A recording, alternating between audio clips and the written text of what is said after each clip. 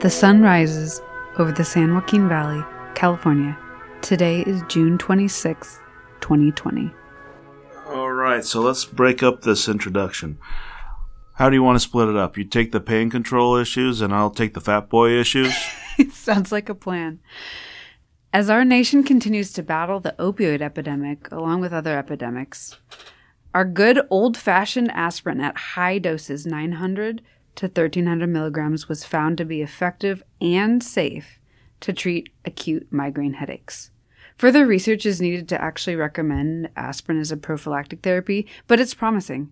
Findings of this research were published this past November 2019 by Dr. Biglione and collaborators in the American Journal of Medicine.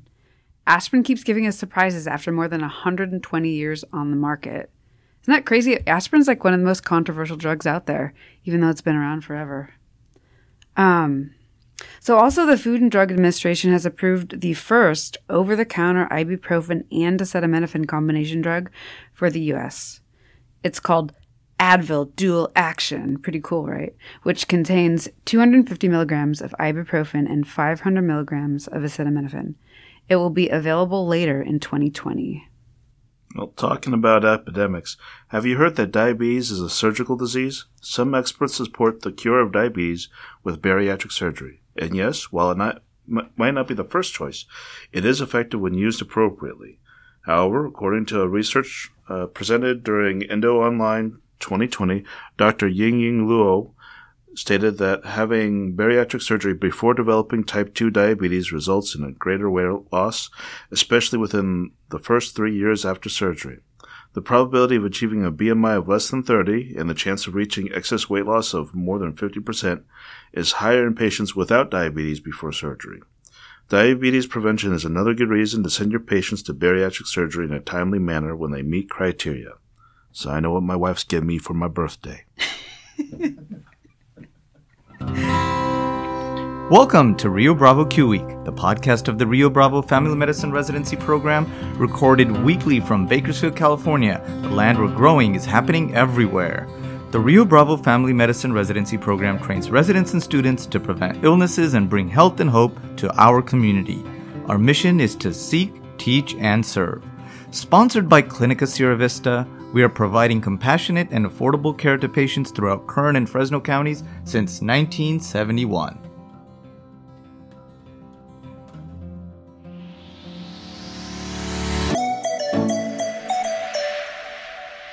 A good head and good heart are always a formidable combination, but when you add to that a literate tongue or pen, then you have something very special. Nelson Mandela.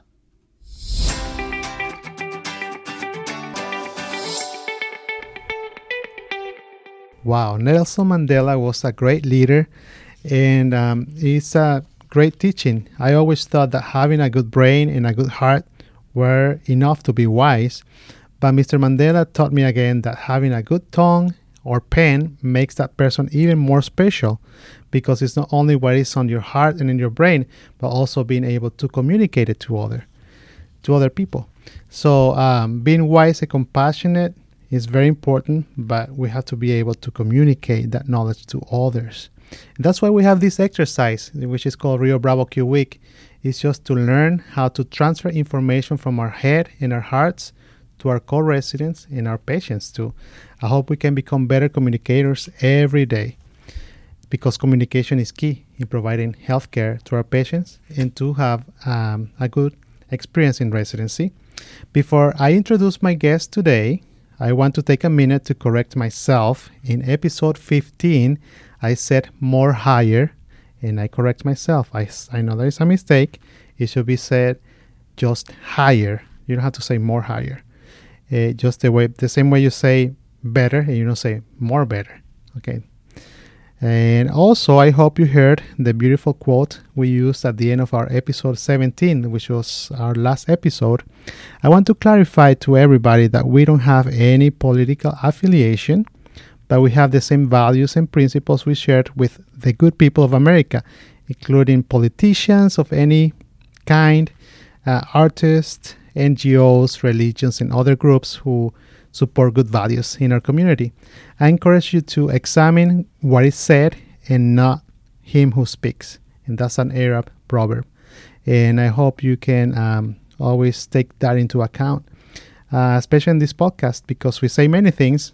I hope you analyze what I said and know who says that information.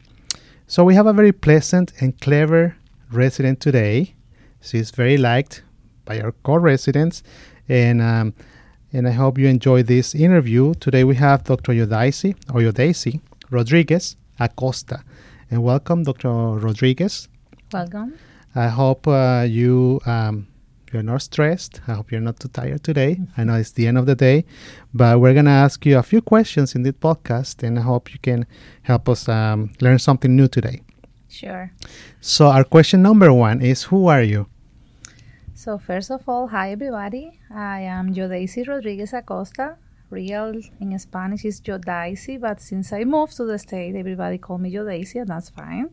I graduated from medical school in Cuba. Before moving to the U.S., I worked in Honduras and in Venezuela as part of medical collaboration programs. I love outdoor activities, gardening, crafting, movies, and dogs, of course.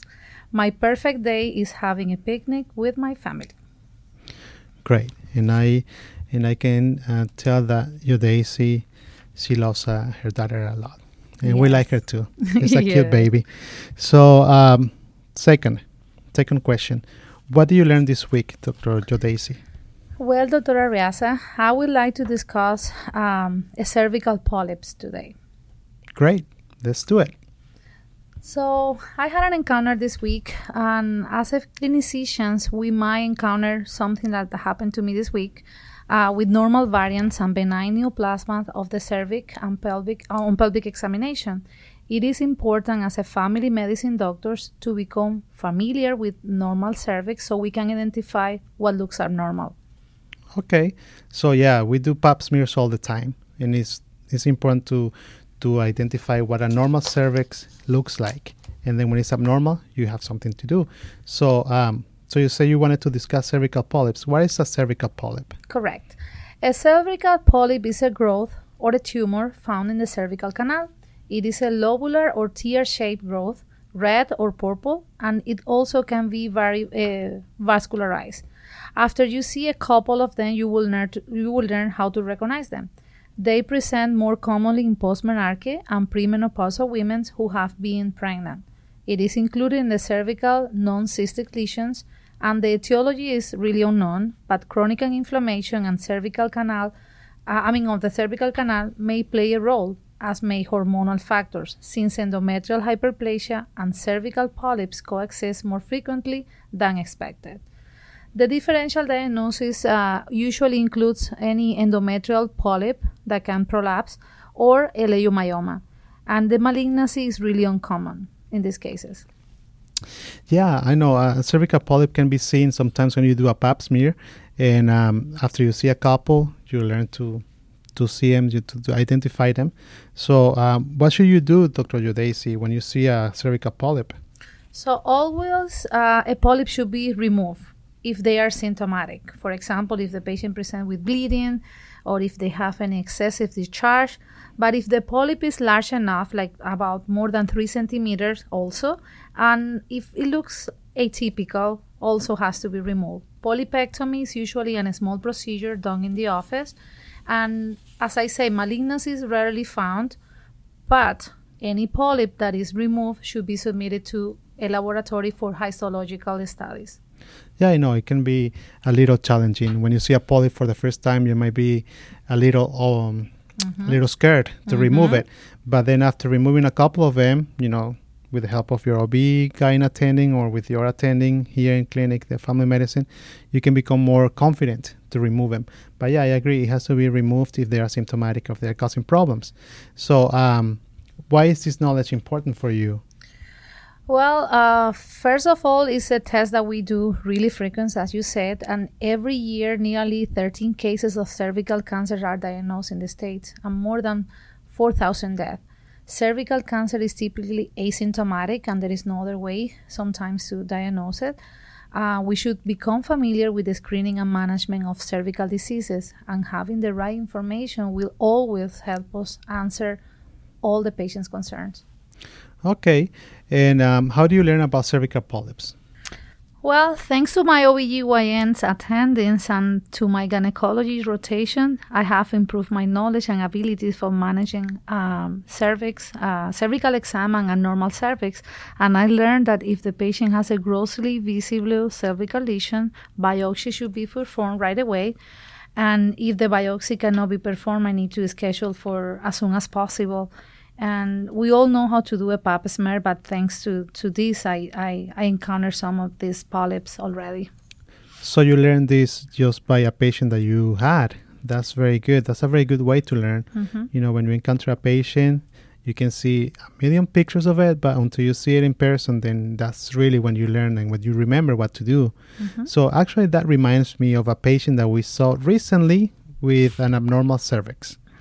So I didn't see the cervix, but when I got the phone call from one of my residents, the resident described it as a cavity between 3 and 6 o'clock. So there was like a little hole there, a cavity. So the resident was able to recognize that it was not normal. You know, you see the cervix is normally very smooth, very pink or a little red, but you don't see a cavity in that area. So he said that he's never seen anything like that. So our patient had weight loss and abdominal pain, and also she had a bilateral hydronephrosis. So the cervical biopsy was actually scheduled to be done in 2 days, but because we admitted the patient for the hydronephrosis, we did the cervical biopsy. So the cervical biopsy resulted in squamous cell carcinoma of the cervix. So I agree with you, grossly abnormal cervix should prompt us to perform a biopsy in a timely manner, and we can come up with a diagnosis and with the treatment in a timely manner for the patient. So, yeah, thanks to science, pap smear, the Papa Nicolau, became a standard of care screening since 1941, and now we screen always starting at 20 years old. And at 21, right? 21, regardless of sexual activity. Well, we all know about the cervical cancer screening guidelines, and we use the ASCCP app. And we know that the cervical cytology became the standard of care for screening. And I was reading that it has been since 1941. And we all know that we start at age 21, regardless of sexual activity. I know that sometimes creates some concerns, and we need to address that right away. Yeah, that's a very important topic. Actually, you are mentioning something that we can encounter in our clinic. So sometimes in some cultures, having a pap smear can be seen as something reserved for people who are sexually active. So you might have a patient who is 21. You might offer a pap smear, but the patient might refuse. So how do you address that, Dr. Rodriguez? What do you do? What do you say? Well, always the patient has the right of decline my proposal, but I always recommend it. And I had more than once a patient with 21 years old, more than 21, like 22, 23, virgin who agree, thanks God, to do the pap smear. But I always respect the patient preference, of course. And if they say no, I will offer in the next visit as soon as possible. Yes. Yeah. And also, we can explain to the patients, we respect their culture and we respect their preference, like you said, but patients are concerned that they're not going to be a virgin anymore after the pap smear. But what I tell my patients is, having a speculum not necessarily mean that you had sex. So sometimes they agree to have the procedure done, sometimes they disagree, but just be ready, guys, to address that concern in patients. We have many cultures in our clinic, but mainly the Latino culture. They might see it as something negative to do before marriage, and also our Muslim friends and other cultures in general. So be prepared to address that concern for patients. So, Dr. Rodriguez, thanks for talking about colon polyps, not colon, cervical, because we talked about colon polyps recently, but cervical polyps. And where do you get that knowledge from? Well, always up to date, number one. And I use also an app, FB Notebook, which is really organized and in my assessment and plan. And the American Society of Colposcopy and Cervical Pathology, the ASCP, as I say before, I use it a lot, especially to follow up POPs. And I found an article in the American Family Physician 2018 about cervical cancer, and they describe about treatment and management in general. Okay. So those are very good sources of information. And thank you so much for coming today, Dr. Rodriguez. And guys, Thank you for having me. No, and I hope you continue to learn about cervix. We have a long way to go. I know this was a very simple topic, but we'll have the chance to talk more about this. Any final words, Dr. Rodriguez, that you want to say? Thank you to all. Thank you, guys. Enjoy the week. Bye. See you next time. Bye-bye.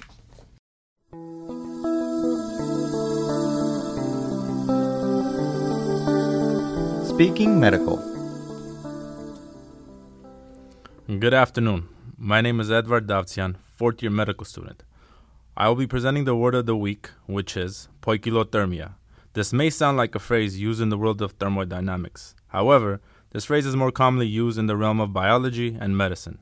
Term poikilothermia can mean cool extremity.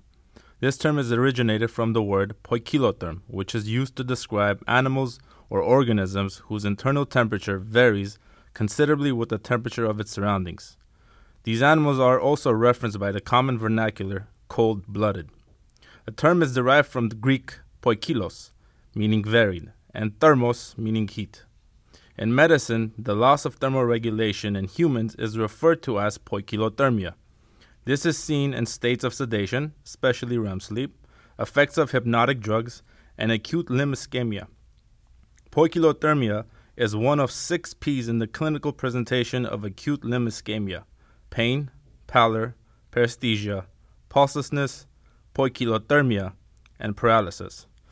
Hope this has been interesting for you. Remember, if your patient has poikilothermia, doesn't mean they're cold-blooded. Just means you should probably check their ankle brachial index.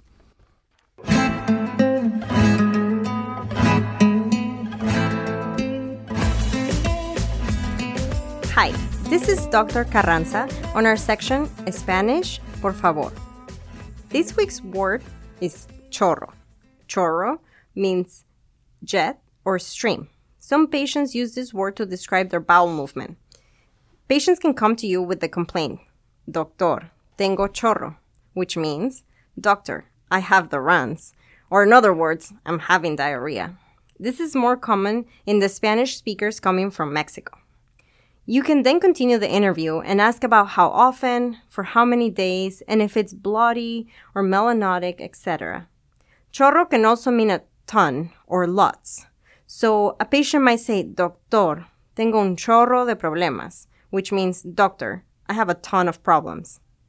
Now you know the Spanish word of the week, chorro.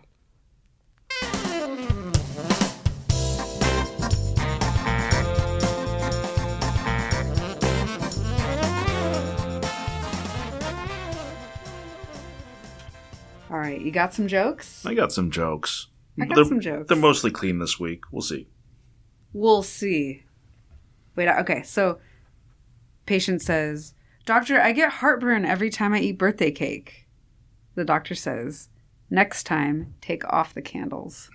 So bad. I didn't realize we were doing medical dad jokes. This is the Father's Day edition? Yeah, it could be. You go. All right. A doctor sits his patient down and tells him, Sir, I'm sorry to tell you this. It looks like you have both cancer and Alzheimer's. The patient takes a deep breath and says, Wow, well, at least I don't have cancer. So, did you see the sign on the cosmetic surgery clinic? It says, if life gives you lemons, a simple operation can give you melons. Nice. How do you diagnose hypospadias on an EKG? Look for large inferior P waves. Oh my God. EKG of various uses. What else I got here? This is a good one for the incoming Bakersfield heat. So, my doctor told me that jogging could add years to my life. He was totally right. I feel 10 years older already. You're out? You're tapping out? I'm tapping out. I don't have anything great on up to bat yet. All right. Maybe next week. Now we conclude our episode number 18, cervical polyps. Dr. Rodriguez recommended us to get used to a normal cervix. If a cervix looks odd, do not hesitate to perform a biopsy or schedule a patient for the biopsy. If you see a cervical polyp, a polypectomy can easily be performed in the office. Remember to send the sample to pathology. Edvard explained that poikilothermia refers to cold-blooded animals, but it also refers to a cold limb as a sign of acute limb ischemia. Chorro was explained by Dr. Carranza as a less elegant way to say diarrhea in Spanish. This is the end of Rio Bravo Q Week. We say goodbye from Bakersfield, a special place in the beautiful Central Valley of California, United States. A land where growing is happening everywhere.